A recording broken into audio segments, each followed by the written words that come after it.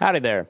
I'm Matt McKinley with the Burning Daylight podcast. If you ever wanted to make a podcast, well, Spotify's got a platform that lets you make one super easily.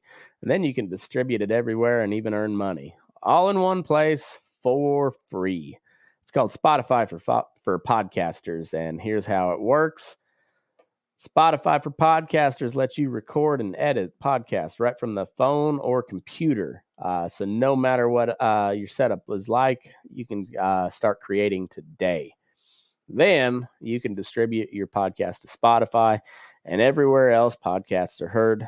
Video podcasts are also available on Spotify. And if you like my show, Fence Post Politics with my buddy Aaron, that's the place to watch it because it's all video all the time. And we share videos, we comment on videos, we share news articles and funny memes. So it's pretty cool. And also, if you want to take your conversations with your fans to the next level, your question and answer and polls are the best way to get them talking. You can attach that to your podcast there, and you get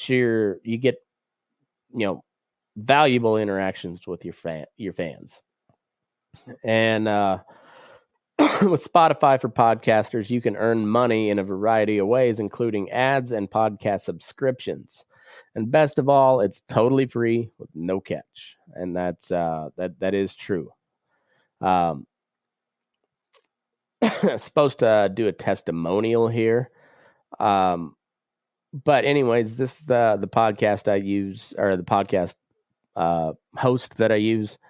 I like Spotify. They're very good on just letting you do your thing with no catch to it. There's a good reason why Joe Rogan hosts podcasts on Spotify, and this is a great way to get started if you've ever thought about starting a podcast. This is where I would send anybody to go. Best thing you can do is just download the Spotify for Podcasters app, or you can go to spotify.com/podcasters to get started. And yeah, if you've ever thought about just doing a podcast, or if you're tired of paying a monthly service that doesn't seem to do much for you, Spotify Podcasters is your spot. So go to spotify.com/podcasters or download the app today. Mackenzie Johnston with Cattle News Central, bringing you your June 8th cattle industry headlines. Brought to you by AgRisk Advisors. They manage your risk so you can manage your operation. With the weather being unstable, there is no better time to look into coverage for your feed crops. The annual forage deadline is right around the corner. With their state-of-the-art technology and second-to-none customer service, you can be confident that your policy is in good hands. AgRisk Advisors, risks averted, legacies preserved. According to DTN Progressive Farmer, it is estimated that the cow-calf sector of our industry would pay 84.3% of the total industry cost required to adopt a nationwide beef traceability program. This is according to ag economists Hannah Shear and Dustin Pendle.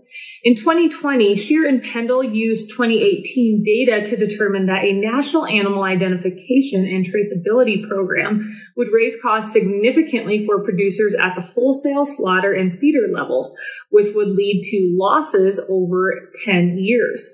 That conclusion assumed no changes in domestic and international demand for U.S. beef.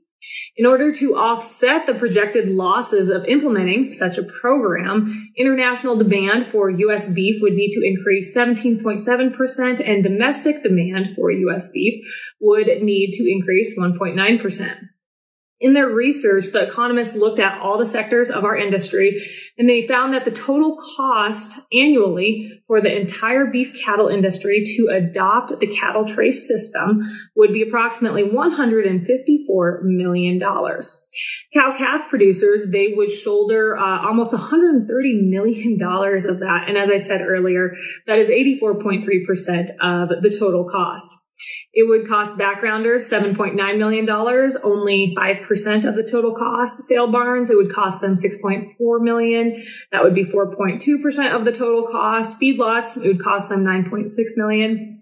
That would be 6.3% of the total cost.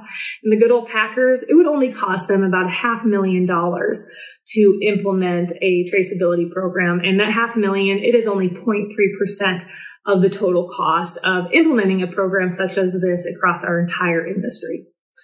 The reason that the cow-calf sector would bear the majority of the cost is because they would have to buy the EID tags and they would have to do the work to put the tags in the calves' ears to get the program started in the beginning. So they're doing all the work, and everyone downstream from them, whether it be feeders or packers, they're not going to have to do very much work at all, maybe replace a tag or two, but yet they are going to reap incredible benefits from this program.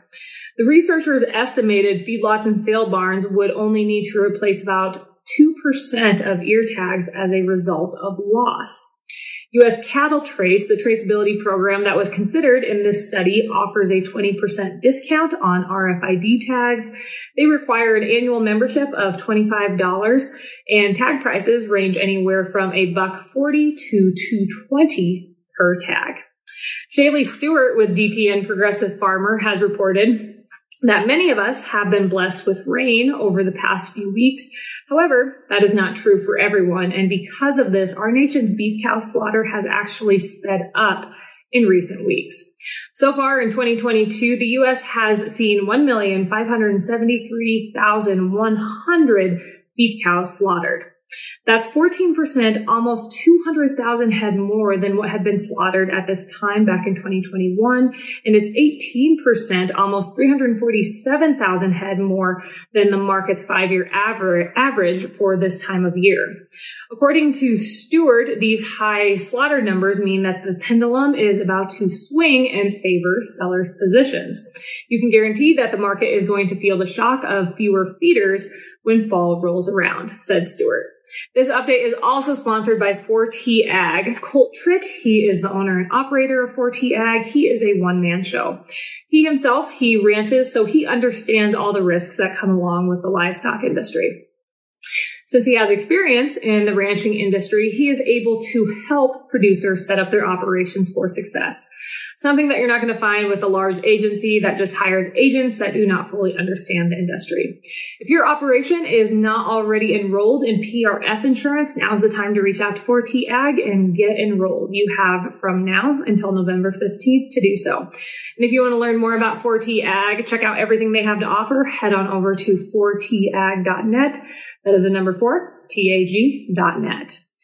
Fox Business has reported while Americans are dealing with record high fuel prices, on Monday, President Biden authorized the Department of Energy to use the Defense Production Act to expand American manufacturing of solar panel parts.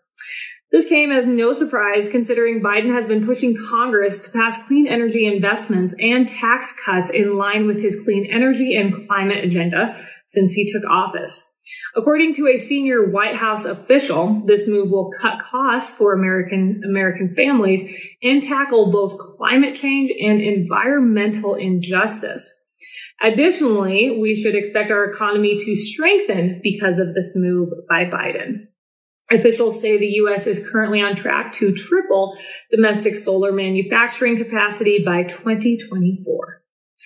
Finally, News Center 1 out of Rapid City, South Dakota has reported on Monday Kingsbury and Associates and Sirius Realty of Rapid City and Greenville, South Carolina, announced their proposed 1 million square foot processing facility that is slated to be built near Rapid City will be named the Western Legacy Development Corporation. Additionally, they also announced they have partnered with Farmers Union Industries, which will provide an on-site rendering facility. Farmers Union Industries is a subsidiary of the Farmers Union groups in Montana, South Dakota, North Dakota, Minnesota, and Wisconsin. As I mentioned last week, this facility, this state-of-the-art facility, is scheduled to break ground the beginning of 2023, and it will take 3 years to build. That is all I have for you guys this morning. I hope you all are catching some rain out there. It got a really nice rain here on Tuesday evening. It came slow. It was great. We didn't get any hail. My thoughts are with all you folks out there that have had some gnarly weather this week here in Nebraska, whether it be wind or hail or even a tornado. It has been pretty rough out there. You guys have yourself a wonderful Wednesday. I'll catch you later.